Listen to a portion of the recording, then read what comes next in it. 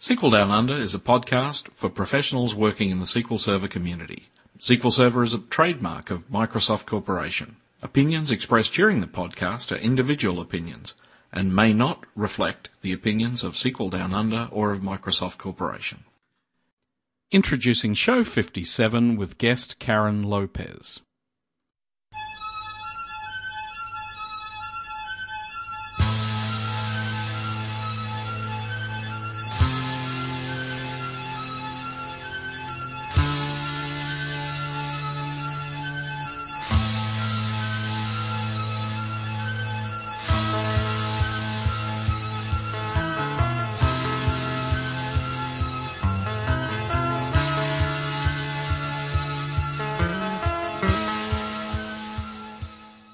Welcome. Our guest today is Karen López. Karen is a Senior Project Manager and Architect at Info Advisors. She has 20-plus years of experience in project and data management on large multi-project programs. Karen specializes in the practical application of data management principles. She's a Microsoft SQL Server MVP, blogger, and speaker, and she wants you to love your data. So welcome, Karen. Thanks, Greg. So, as I do with everyone, I'll get you to tell us, how did you ever come to be involved with SQL Server? Gosh, I have to think back on that one. Definitely my background, primarily as a data architect or a process architect, meant that I ended up a lot of times practically being an accidental DBA.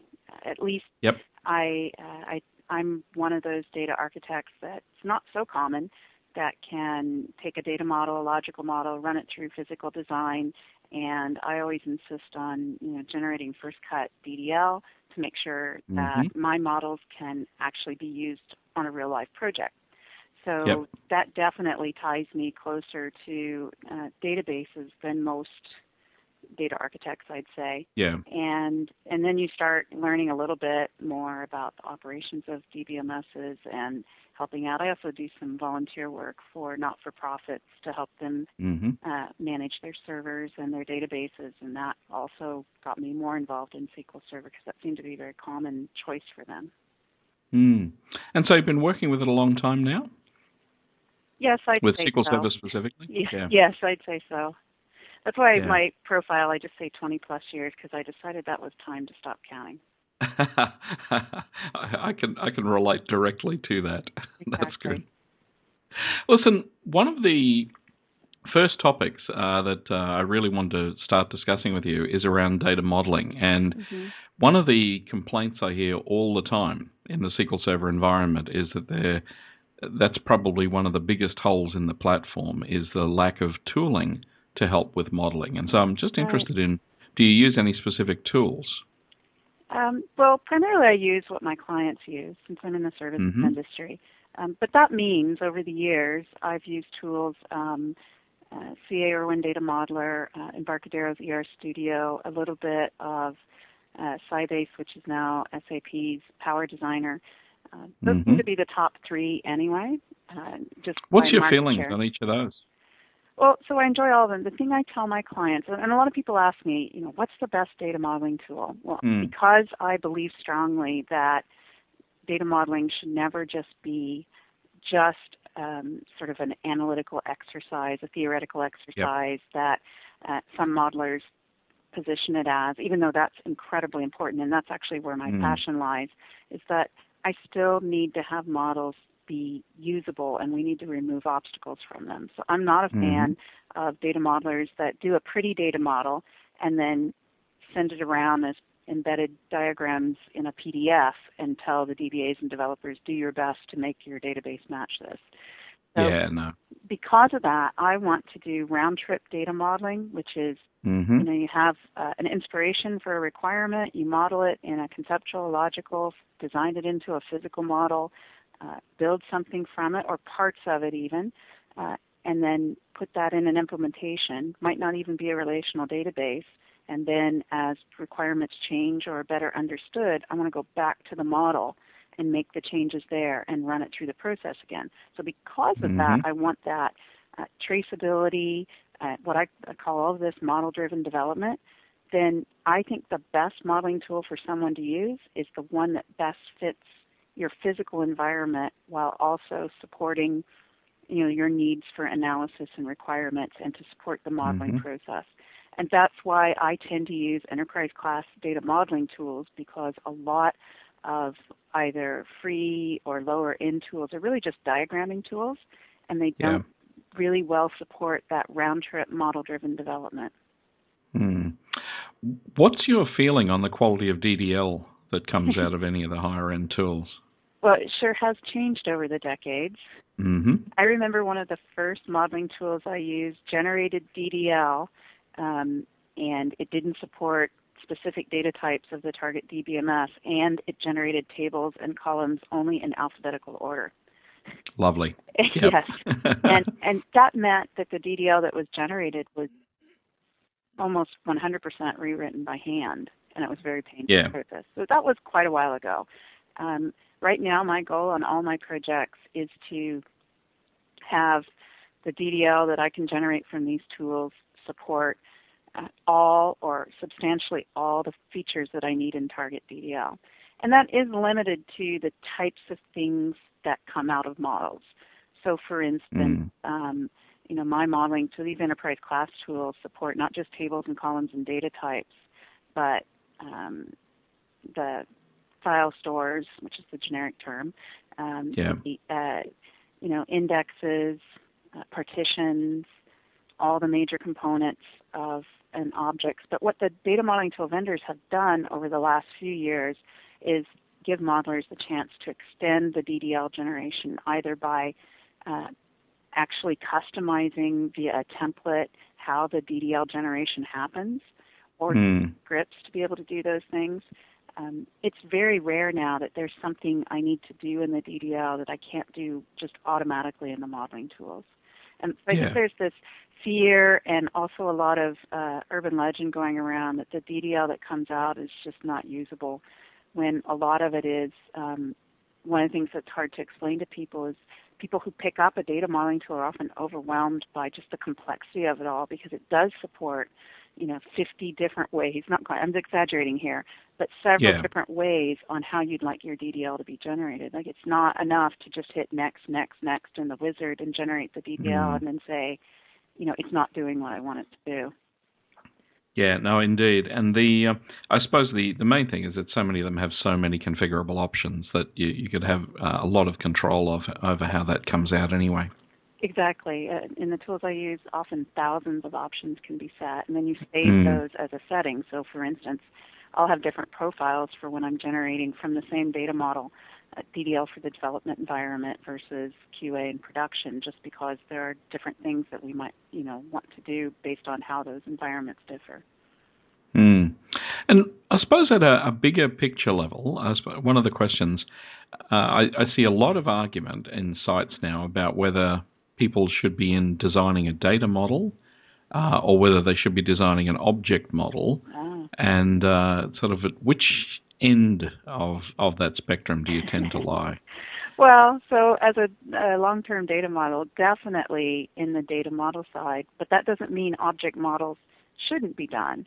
Where I've seen, so if by object model you mean things like entity framework and code first and those types of things. I mean, if I take maybe take a specific example. If I have something like an object I want where I have flights and passengers, and maybe I have a flight object and I have a passenger object, but then I want to model the many-to-many relationships. I've got which passengers are on which flights. Now, presumably at the object layer, I want to have a flight object with a passengers collection as an attribute of it, and I want to have a passenger collection with a flights collection as well. But at the database level, I probably want to have a flights table, a passengers table, and maybe some sort of flight manifest that says who's on what flights. Yeah. So I suppose the question is, there sort of an end that you prefer to start at? I mean, some people see it as the database as just a place that they put their objects.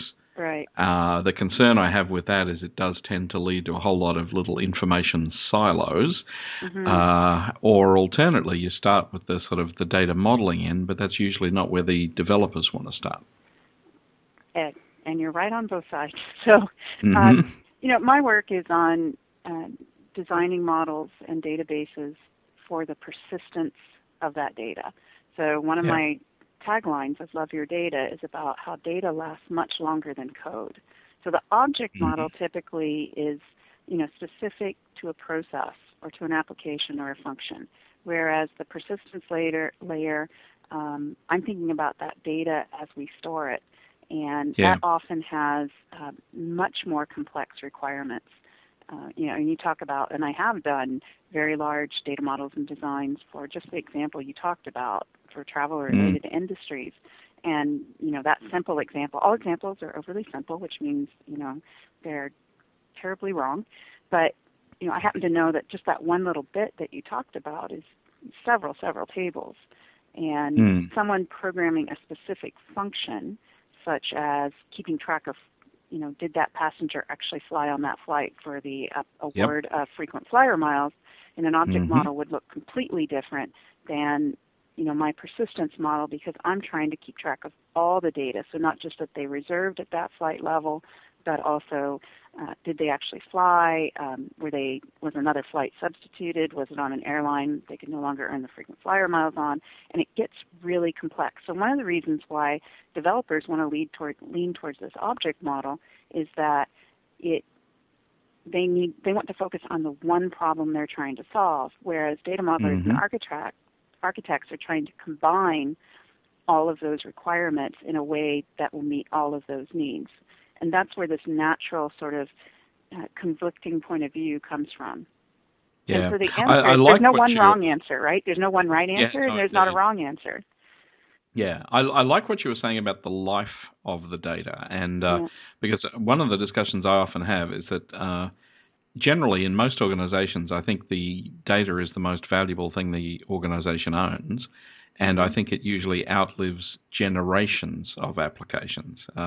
Most large organizations I see, the data just gets morphed from one shape to another, right? But it often lives on and on and on.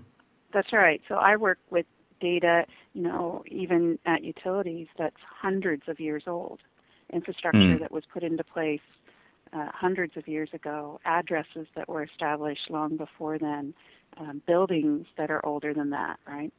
And so every time someone, even before the computing era, people made decisions on how to store that data. And I see a lot of times on my projects that, again, that natural differing point of view of we compensate developers for getting stuff done.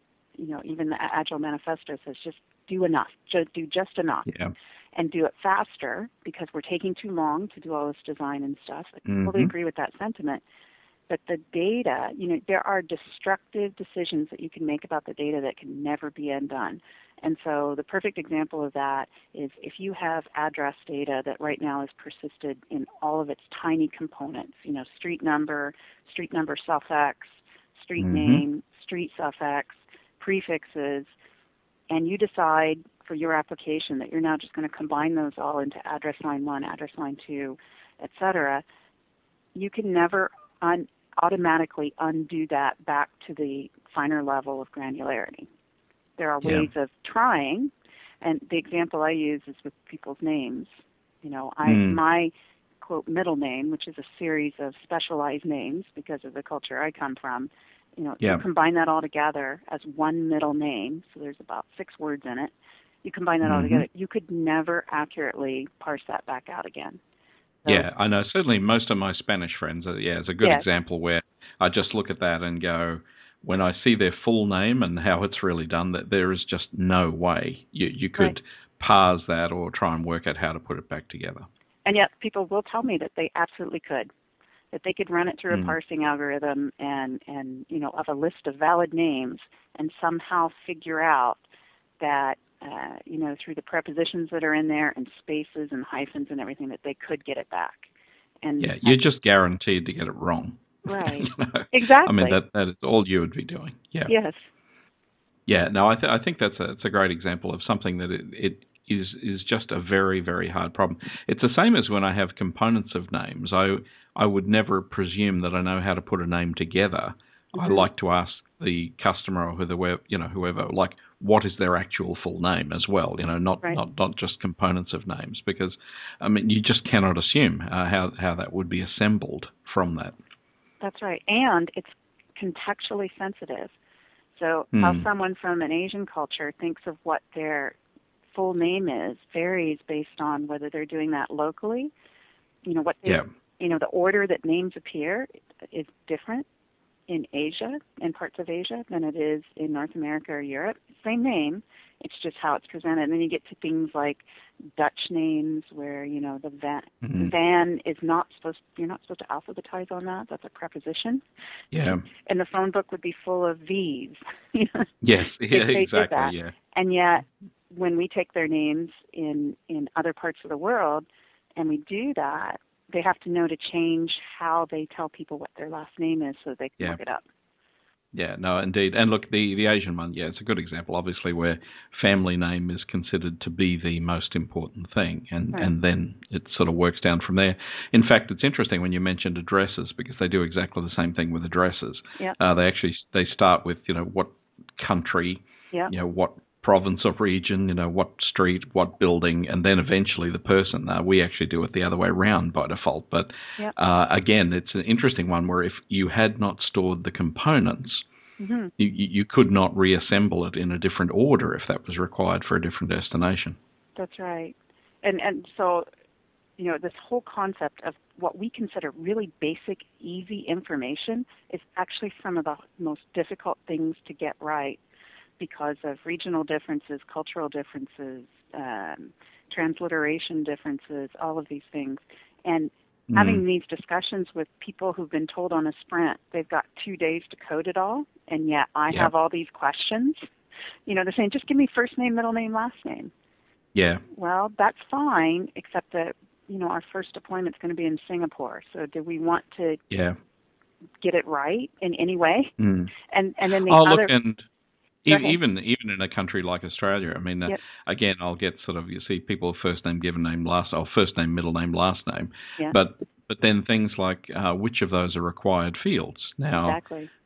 There's actually a standard here in Australia that's evolving, but it basically says that it actually says you should be using given names and family name.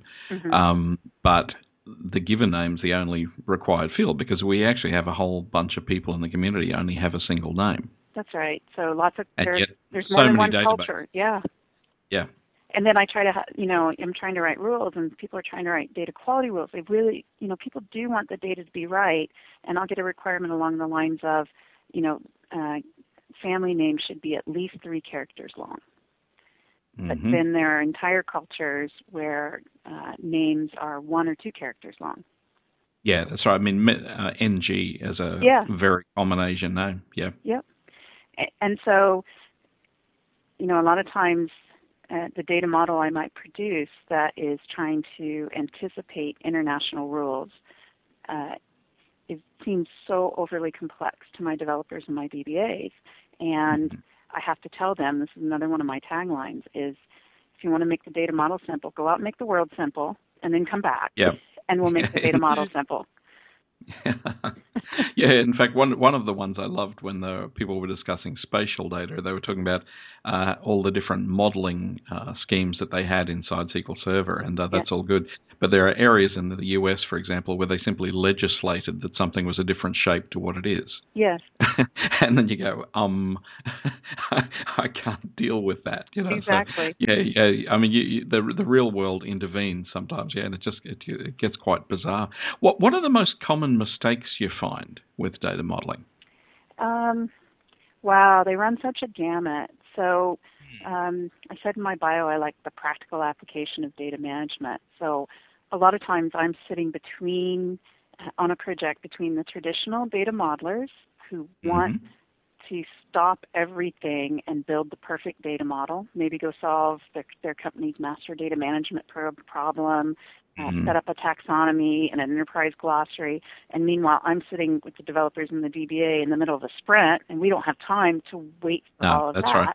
Those first guys are the ones that have projects that are never complete. Right? That's right. That's right. Yeah. And so trying to find that balance of doing the right thing for data, as well as I also then get the from the other side, we need to massively denormalize this, or, you need to just have a name field, and we'll just solve this first name, middle name, last name thing. We'll just have a name field, and I have to fight against that, and trying to find that balance. So I think the real biggest mistakes are trying to find the balance between preserving and protecting the data, loving the data, and getting a project wrong. So almost everything that I find that's a mistake or that is related to that, plus just this general unfamiliarity. It used to be that I supported projects where people were just building something that only worked locally for them. And I'm finding those days are pretty much gone. So even if, this would be very common for my U.S. clients, they'd say, we have no foreign customers. So we're not going to support any foreign addresses or foreign telephone numbers. We don't do business outside the U.S. And yet customers have this way of moving away when they owe you money, and you still want to contact them, or visiting the United States and they still want to buy something for you. And I think the days of being able to say that we don't need to support any of these wacky international things are pretty much gone. And you throw in the fact that, commerce, the internet doesn't really have borders, even though we have to deal with those things. So I guess that is, the biggest mistakes are just modeling to the requirements that and not to the ones that you're actually going to have to support. That's one of my What role do you see standards having around these sort of things? So I'm just interested in your thoughts on like coding standards or any of those sorts of things. Because again, I see people coming up with their own variants of things that there are actually already ISO standards for. Yeah, so standards kind of a strong word. I like the word patterns for things. So I use a lot of patterns. There are several data modeling patterns. There are books for those. There's also what I call industry standard data models, which are usually sector specific. So I work specifically with one with retail. They're in utilities, insurance, healthcare. Those have been coming along just like gangbusters in the last few years because organizations got together, even competitors, and said it's really tough to share information with our supply chain because we don't have a standardized way of looking at data. So from my point of view, those standards, which really are more of patterns because there's not much to enforce them, they've changed the way modeling and design works because now you're doing more tailoring of a giant body of knowledge of standards about data to tailoring them and making them work. And I call it more of forensic data modeling, that you're going to a pattern model. It's just like working with a package.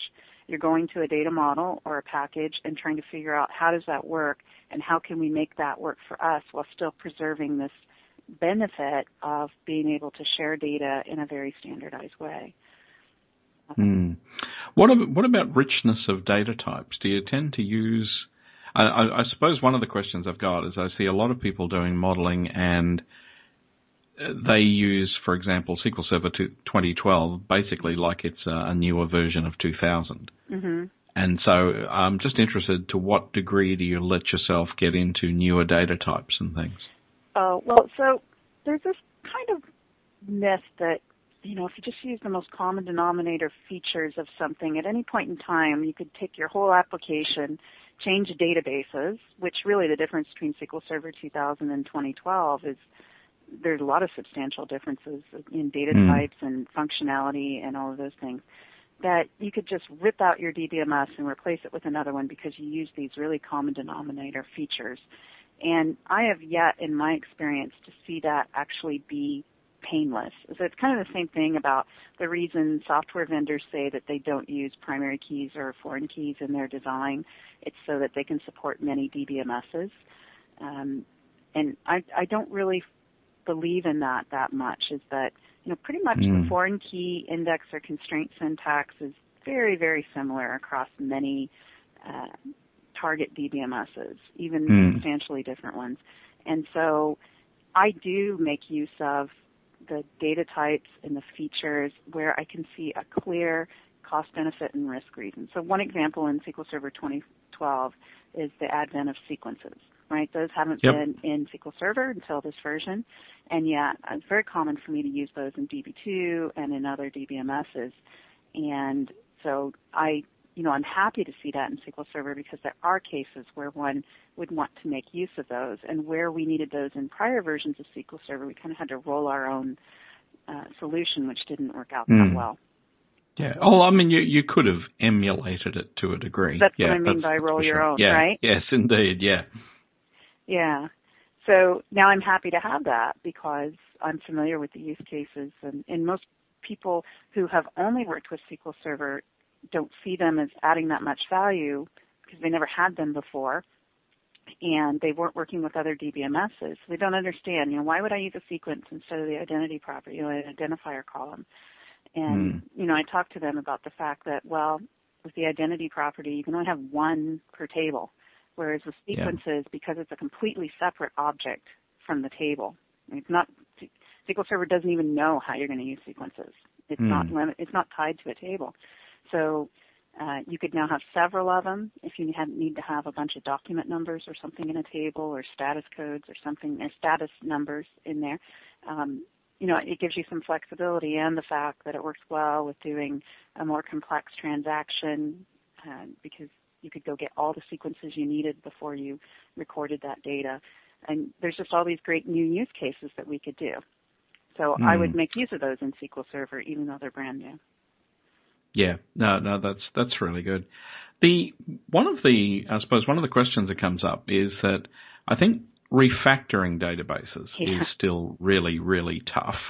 And one of the things I was interested in, I remember a couple of years back, I think it was Scott Amblin was his name, produced a database refactoring book, and I thought, this is great. I love the fact that someone was actually writing on that topic.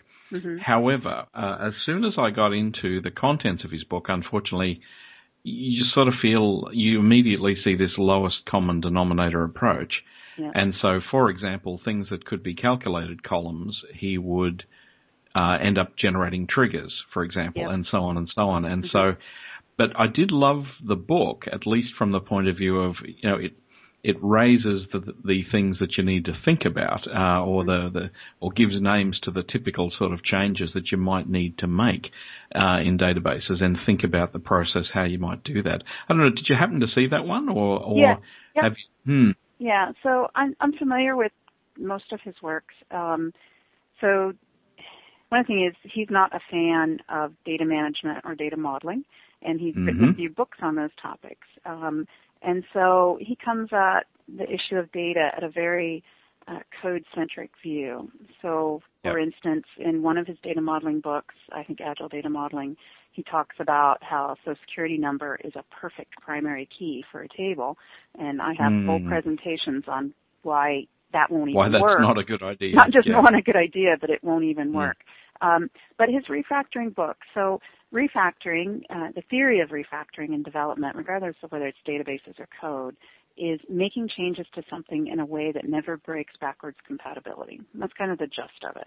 Yeah, I suppose we should maybe get you to just define refactoring for those that aren't used to that terminology from development. Right. So people use the term just to mean changes. It's not about changes. So refactoring code is something that a developer would do while they're in code, making it better, but it's not applying changes that are functional, and it can't. The theory is it doesn't break any backwards compatibility as well. That's one of the features of it. Yeah. So you're really trying to improve the quality of the code, right, without actually changing how it works. And it's an important thing to be able to do that on an ongoing basis. Right. And so it's another one of those things that sounds really great. That to me is a great goal. So refactoring databases is about applying changes to a database in a way that doesn't break anything else. So Tom LaRock and I actually have a debate presentation that we did at the PASS Summit last year where we actually debate this refactoring thing. And so we each take one side on it. So I took the pro side on it.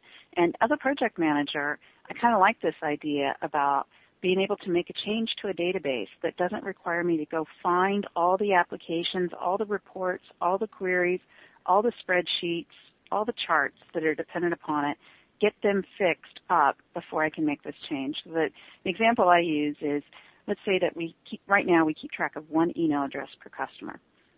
But marketing comes along and says, this doesn't really match the real world any longer, and we want to keep track of multiple email addresses for customer, maybe by, their preference or by order. So in a traditional data modeling and database design, that's a one-to-many relationship. So traditionally, the way we would solve that is we would now go and create a new table that we hung off customer called customer email address or customer contact method, and we would take email address out of the customer table, put it in this new table along with the customer ID and either some sort of number or date or reason or something, right? And that would make a unique instance of Karen's work email address, Karen's home email address, or something like that. And that's the right answer. That's the right normalized answer. But in order to make that change, we would be changing the customer table and introducing a new table. We're actually moving where email addresses are stored. And that would break anything that used that table because email address column would no longer be there, and anything that ever needed that email address would have to go to this new table.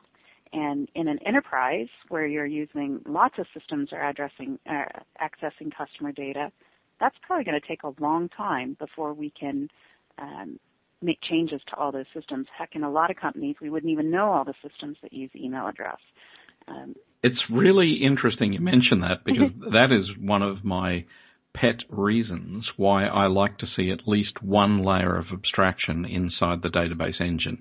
And it's because I go into so many organizations where no one feels like they can ever change anything. That's right. Because they have zero visibility in who's going to scream at them when they make that change. Exactly. So one of the ways that we might address this in refactoring is we might leave email address in the customer table, right? We'd leave that one column in there. We'd go ahead and create this new table, and we would make sure that that email address was in there, and then we'd continue to add new things. So a new system that was built, say for the marketing team, that kept track of all those email addresses, could make use of the new structure, and everything existing would still make use of the old one. So we'd be violating some data management principles. We'd have intentionally but controlled duplicate data. And then over time, in a highly disciplined, so these are all the qualifiers, a highly disciplined, well-managed data management and development environment, we would then slowly migrate all those other systems and everything to start using the new table. And eventually someone would come in and clean up and then make the final change so that email address was now only in one place. Now, my take on it is that would never happen. Right. So that's Tom's point of view, and that's why it's highly, highly qualified here in a highly disciplined, well-managed data management approach that could happen. Now, as a project manager, I actually would want to see this to work because I don't want to be the one that goes to marketing and say, we're probably never going to be able to support multiple email addresses, or we'll have to do something like create a dummy customer for each new email address that points back to the original customer, or we're going to have to do something like make email address comma delimited, and now we've still broken all the old systems, or you're just going to have to wait 6 months to 3 years till we rewrite the customer system. Right? None of those answers make me happy either. The thing I love, though, is that had the external code hit a proc, or had the external code hit a view instead, you could have come up with a decent data model and not have changed the external code. Well, so the reason I use this particular example is I'm not sure views. So when you go from one piece of information about a customer to now having multiples of those, I'm not sure aliases or views or everything are really going to solve that particular type of problem. Even so, you could have relayed out the tables, and the view that original thing was hitting, you could still have produced that same view. It could still be working. Right. But the important thing to me is that you could now still at least have a decent data model that represents reality as changes occur, without having to have the stagnation of not being able to change things, because you have, particularly where you have no visibility in what hits it. That's the one that worries me even more. Right. And that's why data architects like me, we're big fans of, we want to have a real data management, data governance process where where we do know all the things, we have scanners, we have repositories, we have metadata repositories, where we do know what systems are using that email address. And maybe we don't have to go through this big refactoring thing because there is an abstraction layer that allows us to make this change. The other thing is about the views things. Like, that's always been our way of dealing with this. It's just that, again, life gets complicated. So when that one original email address is changed, and we've now got 4 more, or that one original email address, the customer says, okay, this original email address you had for me, it no longer works. Or let's say it's bouncing and we want to delete it. Yep. How do we know which new email address to replace it with? So the view thing, once you go from one to many, it makes it more difficult. So the other refactoring thing, though, that is harder for me to kind of get behind is even if you did something like change the name of the column, which, by the way, as a data modeler, I never think I'm allowed to do that just because of the cost to do that. But let's say you want to change the name of that column. What the refactoring people would do is they would not change the name. They'd create a new column with the new name, same data, probably have a trigger to keep track of that, and then they wouldn't get rid of the original column until someone had verified that all the other code had been changed. Yeah. And that sounds nice. It sounds really nice. But if you multiply that times the hundreds or thousands of column and data and name and structure changes happen in an enterprise, you're going to end up with thousands and thousands of these extra duplicate columns. It's an incredible mess. Yes. Incredible mess. Right. Yep. And so we have experience. We know there are ways we could use aliases or something like that. But you can see how this would be very difficult to manage. So I see a lot of the database refactoring that's happening makes sense maybe during a development project where you don't want to stop people's sprints and have them go through their backlog and everything. But putting this in a very large environment, like one of his points is, storage is free. It doesn't cost a lot to do this. But if you have a table that has 1 trillion rows and you're adding another 255 character, even though it's variable field, it starts to add up. Yeah, it does. And look, another interesting approach I'm seeing used in a couple of places now is people are making use of schemas for this. And so what they're doing is they're defining a schema like it's a particular version of a contract, and the views and procs that are in that schema are what an application connects to as its schema. And then basically all they then have to track later on is anybody still using the things that are in that schema. Yeah. And so each new application is designed to use a later version. So it's actually like a versioned schema. And again, it's something we don't have like automated support built into the database for sort of versioning of these sorts of things. But again, I thought it was an interesting approach to try and use schemas as a form of contract. Yeah, I have seen that both with versions, like application versions, as well as development environments, right? And it just adds a layer of complexity. So everything's a trade-off, not just in performance and design, but how we do our work. As well as community resources such as this podcast, SQL Down Under offer mentoring services and both private and public training options. If you need to get your project back on track, or if you need to get it off to a good start, why not give us a call?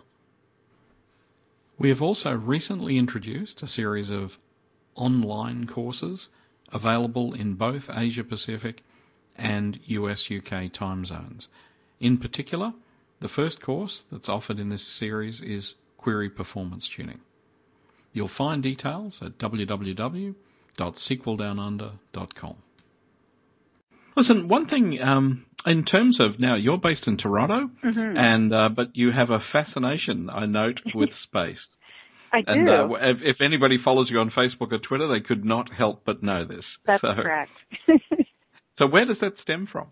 Oh, wow. So I have this picture I tweet every once in a while of me when I was about 9 or 10 in an astronaut costume. So definitely grew up in a time, because I'm so experienced, when space and space exploration just was so exciting and lots of great things were happening. And I had either I or my brother had an astronaut lunchbox and just all kinds of astronaut stuff. And so that was a childhood thing. And then one of my first jobs out of school was I worked on Strategic Defense Initiative, which involved a lot of space stuff. I worked at Space Division in Los Angeles, which was an Air Force base. And that was a very exciting time during the shuttle missions. We would, every time there was a launch or a landing, we'd head down to the Officers Club and watch that. That was all really exciting. And then kind of got out of that for a while. And then a few years ago, NASA started engaging people in social media to bring them in to get sort of behind-the-scenes looks at what was going on. So I was able to attend a shuttle launch of Endeavour, which was the second-to-last shuttle launch. And then that just really sort of made me think again about what was going on. So since then, I've attended a lot of these social media things, even for European Space Agency. I've been to visit the Japanese Space Agency. I work closely with I play closely with the Canadian Space Agency, especially since Chris Hadfield's astronaut on the International Space Station right now, and who's been doing wonderful outreach in social media. And we watched him. We watched it go across last night. Oh, excellent! People. Yes. Yeah, that's my little plug. So the space station orbits the Earth 16 times a day. So at various points during the year, there are several nights in a row where you can go out and just, you don't need any equipment. You can just go out and watch the space station and give it a wave. There's even a and you can sign up. You can sign up for an email too. So that's right.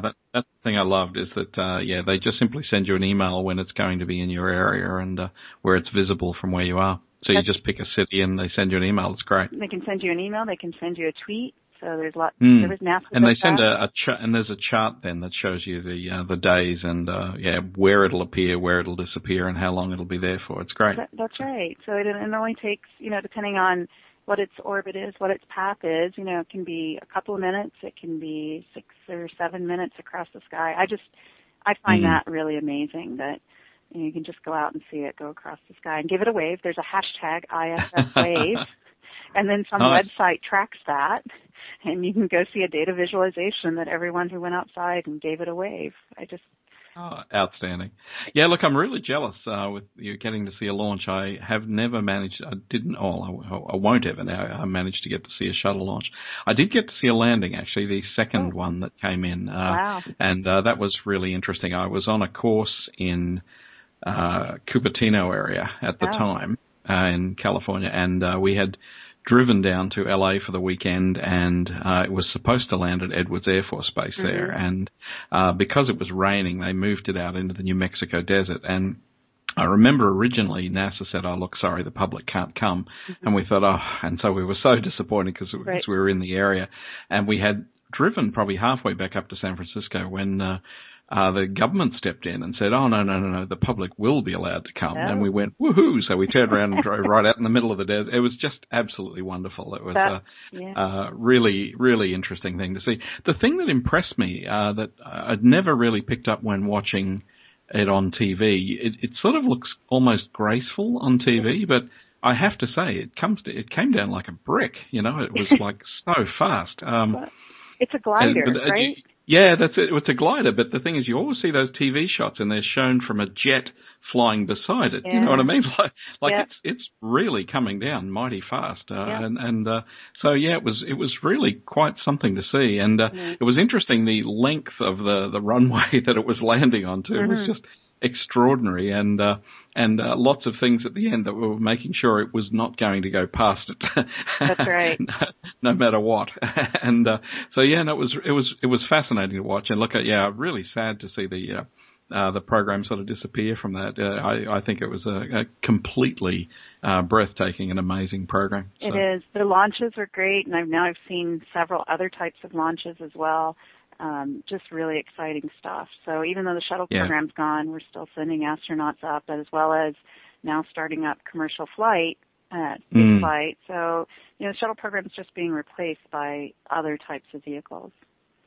Yeah, I think there's going to be sort of just a constant industry, I think it's completely fascinating watching where this will all go. So, no, I'm looking forward to seeing it all as time goes on. Yeah. So the other exciting thing, though, yeah. as I want to say, is there's a big chunk of the SQL family that's also into this SPICE thing. So it's not just me. Yeah. I mean, there's probably more than a dozen that have participated either in these NASA events or gone to watch launches or landings or any of those things. So I find that a nice overlap of interest. Yeah. In fact, the one that I'm absolutely kicking myself on, I was in Orlando when one of the recent launches occurred a couple of years back. TechEd was there.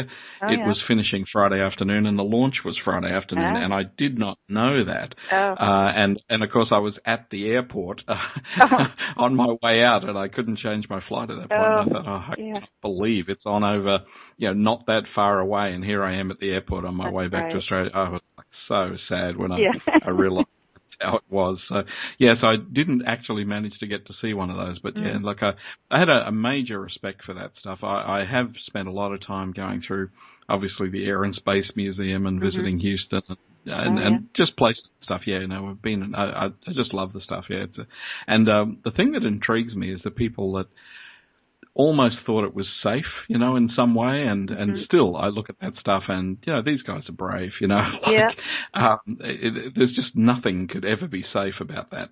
I know. At the moment, so it's exactly. still a long way off being safe, It's been a good learning lesson just from project management skills, like reading about the things that they deal with, at a massive scale compared to, we think our projects are complex.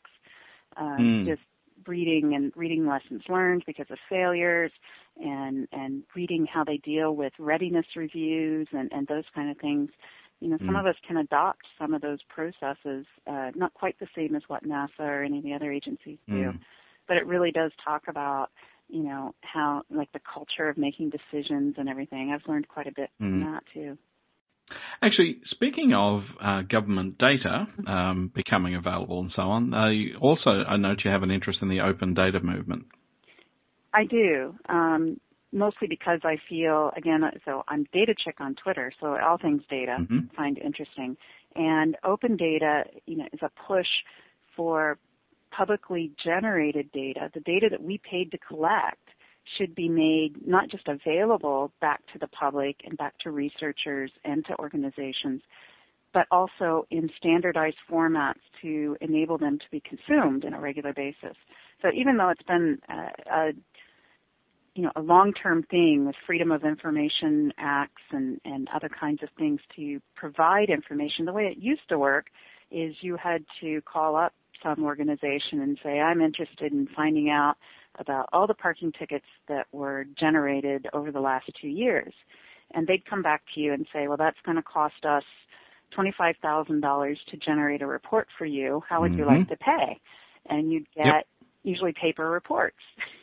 And now with open data and with the work that's being done there is not only do you not have to make a request, I mean, those vehicles still exist, but governments and agencies are providing this data just automatically, and what they're finding out is it's cheaper. It's less expensive for them to do it that way than to respond to all the requests, because the requests require a privacy review, a legal review, a security review, and now they can curate this data and provide it in a way in fairly open formats. And the big struggle that organizations are going with now is which formats and how to make them most consumable. But there are I think efforts. That's one thing I was going to say. I'll put a link in the show notes to the Open Data website, the Open Government one. I find a lot of folk working in SQL, when I talk to them, are just not even aware that these sites exist. So certainly data.gov is the sort of grandfather of all of those ones. And at the moment it has, for last time I looked, it was nearly 400,000 data sets on the US. So it really has almost everything you can possibly imagine wanting to know about the country. But it's also worth noting that I think that's now pushed out into quite a lot of other countries. I know we have data.gov.au, and certainly when I look around New Zealand, Singapore, so on, various European ones, there are, and Canada is another one. In fact, there are lots of these open government sites. Now, some of them are in their infancy. when I look at the Australian one, I think it's still only in maybe 1,000 or 2,000 sort of data sets. But I think the thing that people don't get, though, is governments collect an amazing amount of what we'd almost consider trivia, but they deal with it and process it. And I think it's really desirable to get them to put all that information in a single spot. Yep. Yeah, it is. And it's governments. It's now other organizations are putting, non-governmental organizations putting data out there that can be shared. And you just don't, you just don't understand. It's hundreds and thousands of data sets. So even people come to me and they're like, I need some data for a demo.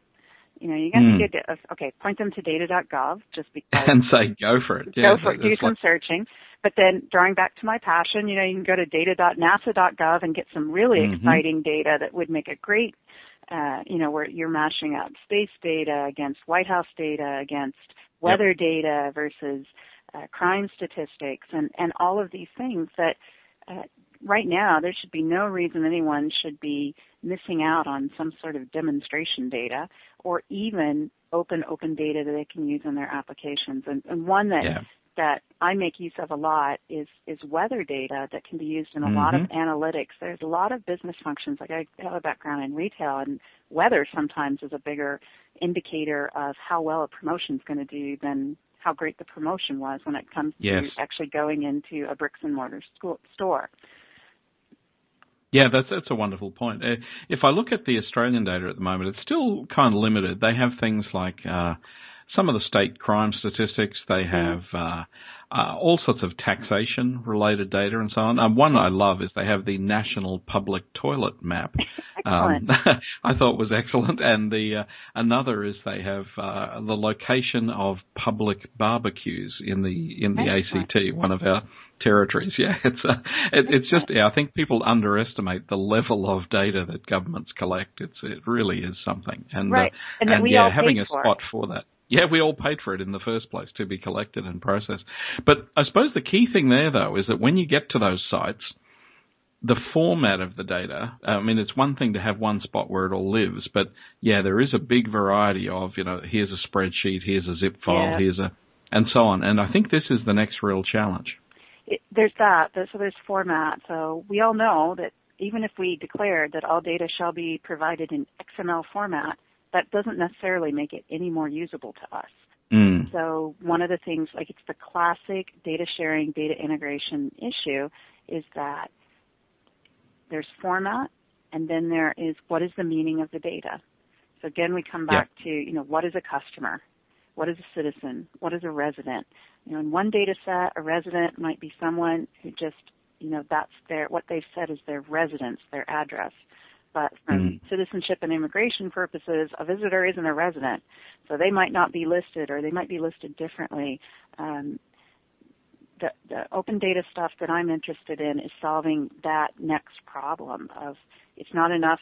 First we have to share the data, and we have to put them in consumable formats that are easier to share, like XML, like comma delimited, like flat files, less embedded into formatted spreadsheets or PDFs or Word documents. And trying to come up with standards for sharing. So now even within the U.S., there are some bodies that focus just on helping organizations share data, not from the technical point of view, but coming to agreements on what they mean and how they should be used. And one of the organizations that came out of the events after 9/11 because in the U.S., jurisdictions had a terrible time trying to share data. They had technical exchange issues, like actually connectivity issues. And then they started to try to share information, and they realized, just emailing spreadsheets around isn't good enough. And so they came up with an organization called NIEM for the National Information Exchange Model for sharing data among both municipal, state, and federal agencies. And now they're expanding beyond to international borders so that they can help organizations share. I think that's going to be the toughest thing is, first we solve the problem of making it accessible, then in a proper format, and then having to understand the meaning. And that last part's going to be the hardest part. Yeah. No, lovely. And so listen, you're also actively involved in social networking, so Yeah. I'll put a link in the show notes to your sort of Twitter account. Other places that people will find you? Oh my gosh, everywhere. So Facebook and LinkedIn, and I can share those with you if you don't have them. But I'm kind of old school too. I still hang out in some forums and mailing lists and those sort of things. But primarily on Twitter. I'm over, I think, 100,000 tweets in my lifetime, and that was after Twitter lost about 20,000 of them a couple of years ago. So let's just say I'm active in it. Oh, that'll raise a discussion on data governance for another day. But indeed. So, look, is there anywhere, you mentioned the LastPass Summit and so on, but where will people see you in upcoming times? Oh, my goodness. Well, I do a lot of SQL Saturdays. I just love going and meeting people in their local environments.